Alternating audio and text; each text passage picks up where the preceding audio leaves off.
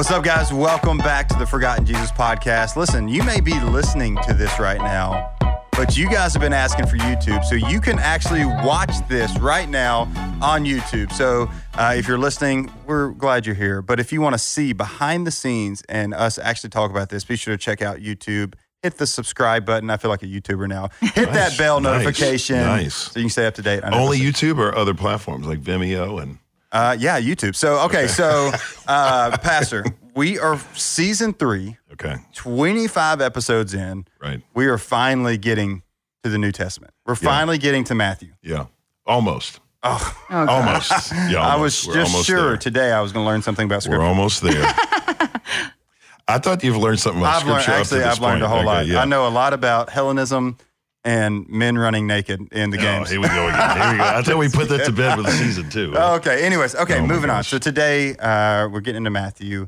And what did you want to call this one? Well, I don't know what I want to call it, but I will say this. I'm going to make 2 statements that may shock everyone. Okay. Or not shock, but cause you to think differently.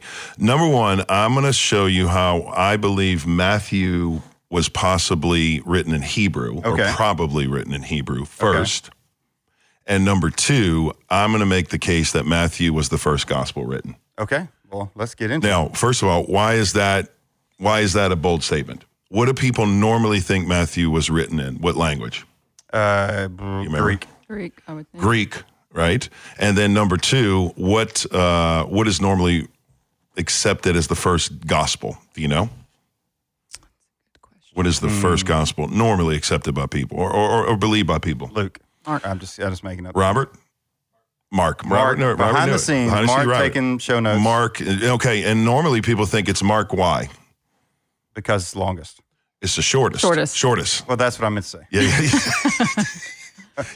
No, it's the short. No, you're confusing what we said. He has the longest explanations. That's what I was saying. Yeah, that's what you meant. But he has the shortest gospel. So most people think, well, he was the shortest. He wanted to get the message out quickly, so he just wrote it. The thing about Mark, contrary to popular opinion, Mark is not the shortest. Mark is the shortest in length or the amount of encounters that he includes, but he's the most long-winded when it comes to the type of encounters or experiences of Jesus. So if you ever want to know like a full comment, it's like that friend that just keeps talking and talking. You're like 7. Yep. You're like, let's just get to the point. And they never stop talking. Yeah. Actually, that's me. Yep. So is this... Candy always gets to the point. That's why I always say Candy can never be a preacher. Or never be... that's the reason? Well, Candy does teach and preach the word, but Candy could never be a storyteller because... Oh, no, I can tell a story. Well, but when I tell us, is it just me then? I think it's just no, but when I tell a story, she's like, you go too long. Based on I'm our ready current to get situation, I'm going to say it's you. It may be me. Okay, moving on. Candy would have got to this point 33 seconds. Okay, let's get to what we're talking about. I do have a question though. Okay, so is this like, do people really debate this? Like which gospel was first? Yeah, because there's certain reasons why each one's first in order. Well, why is Matthew included first in the New Testament arrangement? That's what you would think. Yeah, you would think naturally Matthew's first, but that was done years later. If you remember our episode not long ago when the councils met together and they started to decide what books are included, they actually figured out this goes first, this goes second, this goes third.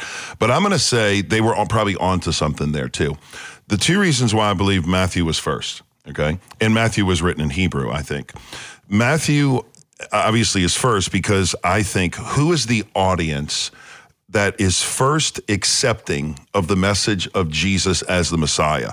Who is the first group of people that everybody is preaching to? Yeah, not only just the apostles, but Paul himself. The Jews. First to the Jews, then to the Gentiles. Exactly. In fact, if you follow the book of Acts, notice how many times Paul goes first to where? Where does he start? The Jews, where at though? Where do they meet? Jewtown. Synagogue. Jewtown. Yeah, no, synagogue. They call it a synagogue. Sorry. We can edit that out. Synagogue. Synagogue, that's where they met. And basically, he preached there. Now, the crazy thing is he was never accepted there. He was beat up. He was punished. He was pummeled. Every time he went to the Gentiles, they tried to make him a god. They were praying to him. Let us, Zeus, come back with Barnabas, Yeah. But the thing was, they always went to the Jews. So the ministry began. The movement began with Jewish people, okay? Matthew is the most quoted. Matthew quotes more of the Old Testament reference-wise than any of the other guys combined. He's constantly saying, and the scriptures say, and the prophet Isaiah said, or the prophet Malachi proposed this, right? So he's constantly connecting the Old and New Testament. He's basically saying this is the messianic rabbi you've been looking for. And then the third thing, and here's the big one. One of the big questions that Jesus was always answering, or some of the big questions, and some of the debates that Jesus was having, was not necessarily over the written law, as we'll see in Matthew, not the commandments. Now, a lot of people misunderstand this. They think the Old Testament commandments are the 10 commandments, which is part of it. But guess how many Old Testament commandments there actually are in the Mosaic law, the law of Moses? How many commandments God gave Moses? Do you know? Andy, you were talking about this earlier. What was that number you said? Yep. Well, 613. 613. Wow, I had 13 in my mind. You did? I didn't have the 600 part. 600, I don't believe it. 613 commandments, okay? Yeah. So you have 613 commandments additionally to the 10, or the 10 are included in that, what the Old Testament. Now, outside of the written law, the rabbis believed, and Jesus himself would debate this with the guys, they believe Moses came down with 2 laws. Did you know this? I did not know this. Yeah. One written law that was written down, obviously, in the Torah, but then he came down with the oral law. The spoken law, a different law. Okay. Different, similar but different. What I mean, the oral law was actually a commentary on the written law. Here's what I mean. When Moses comes down from the mountain and the Bible says, keep the Sabbath, then what do you ask? What does that mean to keep the Sabbath? Okay, what does it mean to keep the Sabbath? More specifically, okay, I cannot work on the Sabbath. Right. What is work? Okay, what if I have an animal that falls in a ditch and gets injured? Is that work to save him? How many steps is considered work from my home to the synagogue? Can I light a fire? If so, can I kindle a fire? Can I start a fire the day before? What if I put out the fire? These are the questions that they were asking. So that was the oral law, which explained the written law, okay? So the Jewish people believe, this is synonymous in the culture, Moses comes down from the mountain with 2 laws. Now here's the question. When Jesus was being criticized by the Pharisees, which were his biggest critics, and by the way, who were the most like him? Yeah. They believed in the similar things. They didn't do what they were saying, but they believed the same things. Yeah. What were they constantly debating Jesus over that he was breaking? Pop quiz if you're listening. Oh, man. The written law or the oral law? The oral. Well, it just hit me. He says, you have heard, but I have written. Yeah, you've heard it said this way, but I say to you. Yeah. Woo. Okay, watch this. Yeah. Jesus is actually going to give them an interpretation of the Old Testament law. And Matthew's going to show us that. Now let's go into the text. You just got me thinking about something. Go to the Sermon on the Mount. I want to show you how the sermon ends, or the sermon begins. Because a lot of people get to the Old Testament and they say, that's old. Let me get to the New Testament. Right. That's the Old Covenant. The Jews have replaced, or we've replaced the Jews. We've got the New Testament. In fact, the name Old Testament. Right. But we gave it that name. It was the only Testament. It was the only Testament. In fact, the better way to think of it is the Hebrew Bible. Right. That was Jesus's only Bible, okay? So, but the challenge for a lot of us and those listening or watching are thinking, why would I read the old when I got the new? Right. You have a choice. Do you want the iPhone 8 or you want the new iPhone that just came out with the new release? The iPhone, what is it now, 15? I don't know what it is, 14? Well, what do you want? I want the new. You just want, everybody wants the new. But last night we watched Spider-Man at home, and we went Andrew Garfield over Tom Holland. I watched the old. Really? Really. Y'all decided to go with the old. We went with the old. Okay, that's not the point of this I'm just illustration. saying, it made me think of that. There's value in the old. I'm trying to. Right. No, I see what you're saying. Okay, you got me. No, I see what you're saying. Yeah. Technology's totally different. Yeah. Which is funny in the... It's not comparable to Which is funny in the Spider-Mans. Remember when they brought back all the guys from the past? Some of my kids didn't even know who they were because they were so old. Who are these guys? I was like, these guys? Okay. Let's read Matthew chapter 5, and I want to show you an amazing insight that Jesus, out of his own mouth, is going to teach us about the Old Testament law. Okay? Matthew chapter 5, verse 17. Candace, will you like to read? Okay. Don't think that I came to abolish the law or the prophets. I did not come to abolish, but to fulfill. Okay, let's stop there. First question is, when you're studying the scripture, you have to define the terms. There are 2 sections of terms that you need to know. Okay, so when I'm studying for a sermon or a Bible study, I'm coming to a text and I'm asking myself the question, what words are ambiguous? What words are not self-evident to the audience? This is how I'm trying to preach. What words are not clear to me? Okay, so Candy, what 2 words or 2 sections of words that we need to define in order to unlock the text? The law and the prophets. That's one. What's the other one? Andrew? I don't have it in front of me. Sorry. Abolish. Abolish. Okay, let me ask you this. So do you apply this when you just read the word for yourself or only when you're preparing to teach? That's a good question. Depends on the kind of study. Like this morning when I was reading my Bible, I don't normally do. Every now and then I'll look up a word, but normally it's more devotional. Okay. I'm just letting the word kind of saturate my soul and the Holy Spirit speak. And then I'll put it down and think about it, meditate. But when I'm studying for a text or studying for a lesson or doing some deep study for the podcast, I'm always asking that question. Okay. So I'm asking the question, what is the law and the prophets? What's the word abolish? That word, including the next sentence, which is fulfill. So there are 3 sections we need to understand. Abolish, fulfill, law, and the prophets. Andrew, the first question. What is the law and the prophets? When Jesus says the law and the prophets, the Torah and the Nevi'im, what is he saying? Oh my gosh, I have no idea. You lost me somehow. Okay, well remember the Tanakh, the Torah, the Nevi'im, the Ketuvim. I went Ketuvim as soon as you said that. Yeah. And then I was thinking. Not ketamine. That's what I said. Ketuvim. Ketamine something. I have a speech that's a horse tranquilizer. I have a speech impediment. Ketuvim is the writing. Okay, the law and the prophets, Candy, is what? If you would say, just it's a summation of something. The Old Testament. The Old Testament, the Hebrew Bible. Yep. Okay. So what Jesus is saying is, do not think I've come to abolish the Old Testament, the law and the prophets, the Bible you have. In fact, I didn't come to abolish. I've come to what? Fulfill. To fulfill. Okay. The word abolish means to nullify or to render inoperative. Okay. Okay. Meaning it has no power and no bearing on my life today. Good night. So Jesus himself said, I didn't come to get rid of this. Right, I didn't come to get rid of. Now, which is funny because there's a movement now of people that would say, replacement. We don't need the Old Testament law. We don't need the Old Testament, teachings. We don't need the Old Testament commandments.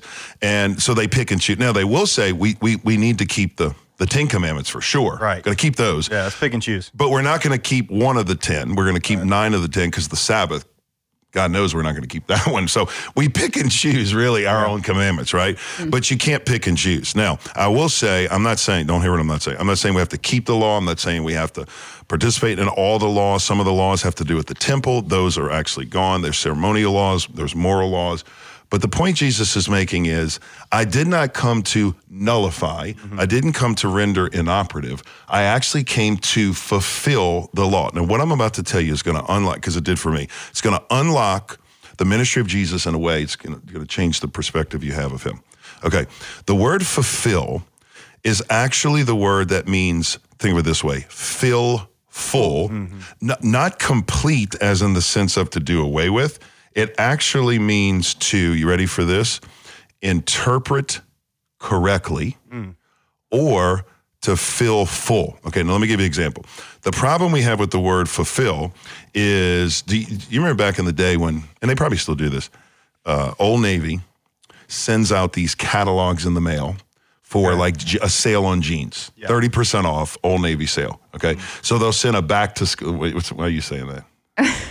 I'm just laughing because they normally now it would be an email or something.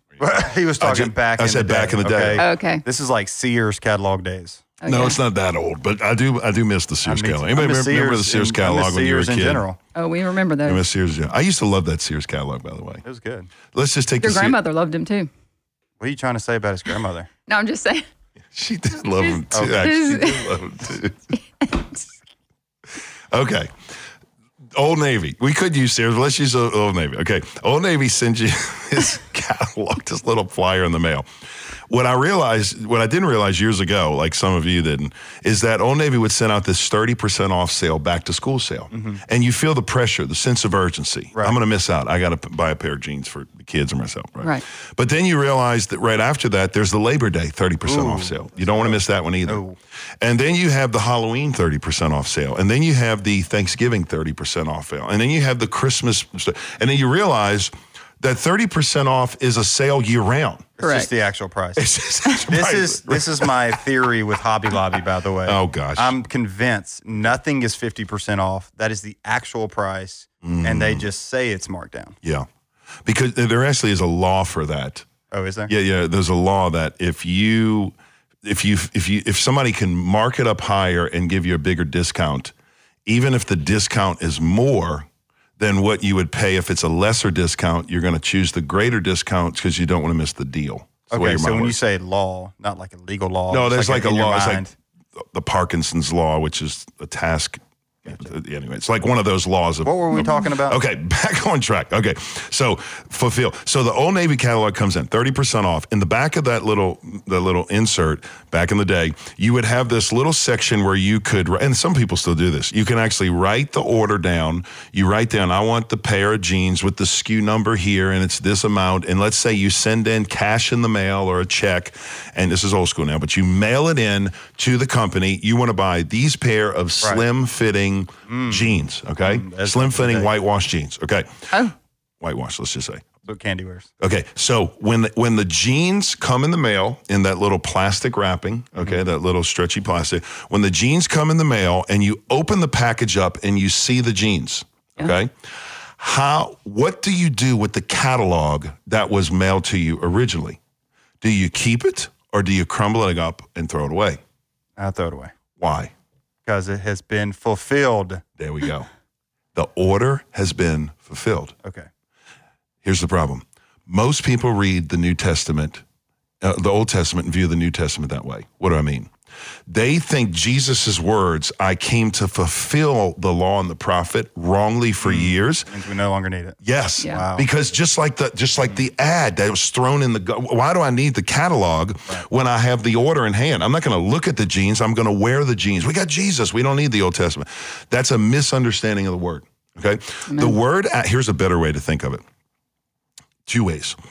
Remember those, actually, there's a new thing out called Picasso Pink Picasso. Have y'all heard of this? I have not. Oh, I know what you're talking about. Ladies, have you heard of this? If you have not heard of this is actually a great thing. Should I have heard about this? Yes, for Jenny, your wife. Okay. If you have not heard of it, if you're listening, well, you haven't Jenny heard of this. probably doesn't have time right now. Robert, have you heard of Pink Picasso? You can thank me. This will be one of the best gifts you buy for your wife. This episode, by the way, sponsored by Pink Picasso. No, it's not sponsored by Pink. Okay, my mom turned me on to this. She told me about basically Pink Picasso is this paint by numbers for adults. Yeah, Jenny would love that. Listen, but watch this. In all her spare time. Yeah, exactly. In all her spare time with her kid. No, I totally want to do this. Listen, by the way. I'm just telling you, listen to me. It's small. Little, I mean, it's not like big paint, but it's micro. You need like magnifying glass to paint these little colors. And then when you back up and see it, I'm telling you, do yourself a favor and look this up if you're a guy. Because you want to give this to your wife, your significant other, your girlfriend. Have you bought this for me? No. Ooh. Mm. But I'm planning on it. I am planning on it one day. But the reality is Pink Picasso. Yeah, he's setting the note to himself. Okay, here's the deal though. It's called paint by numbers. You actually look at the picture and you can see like the flowers and the tulips and the leaves. You can see the outline of the picture, but it's not until you put the paint. Oh yeah, he's looking it up right now. On the canvas. I'm just telling you.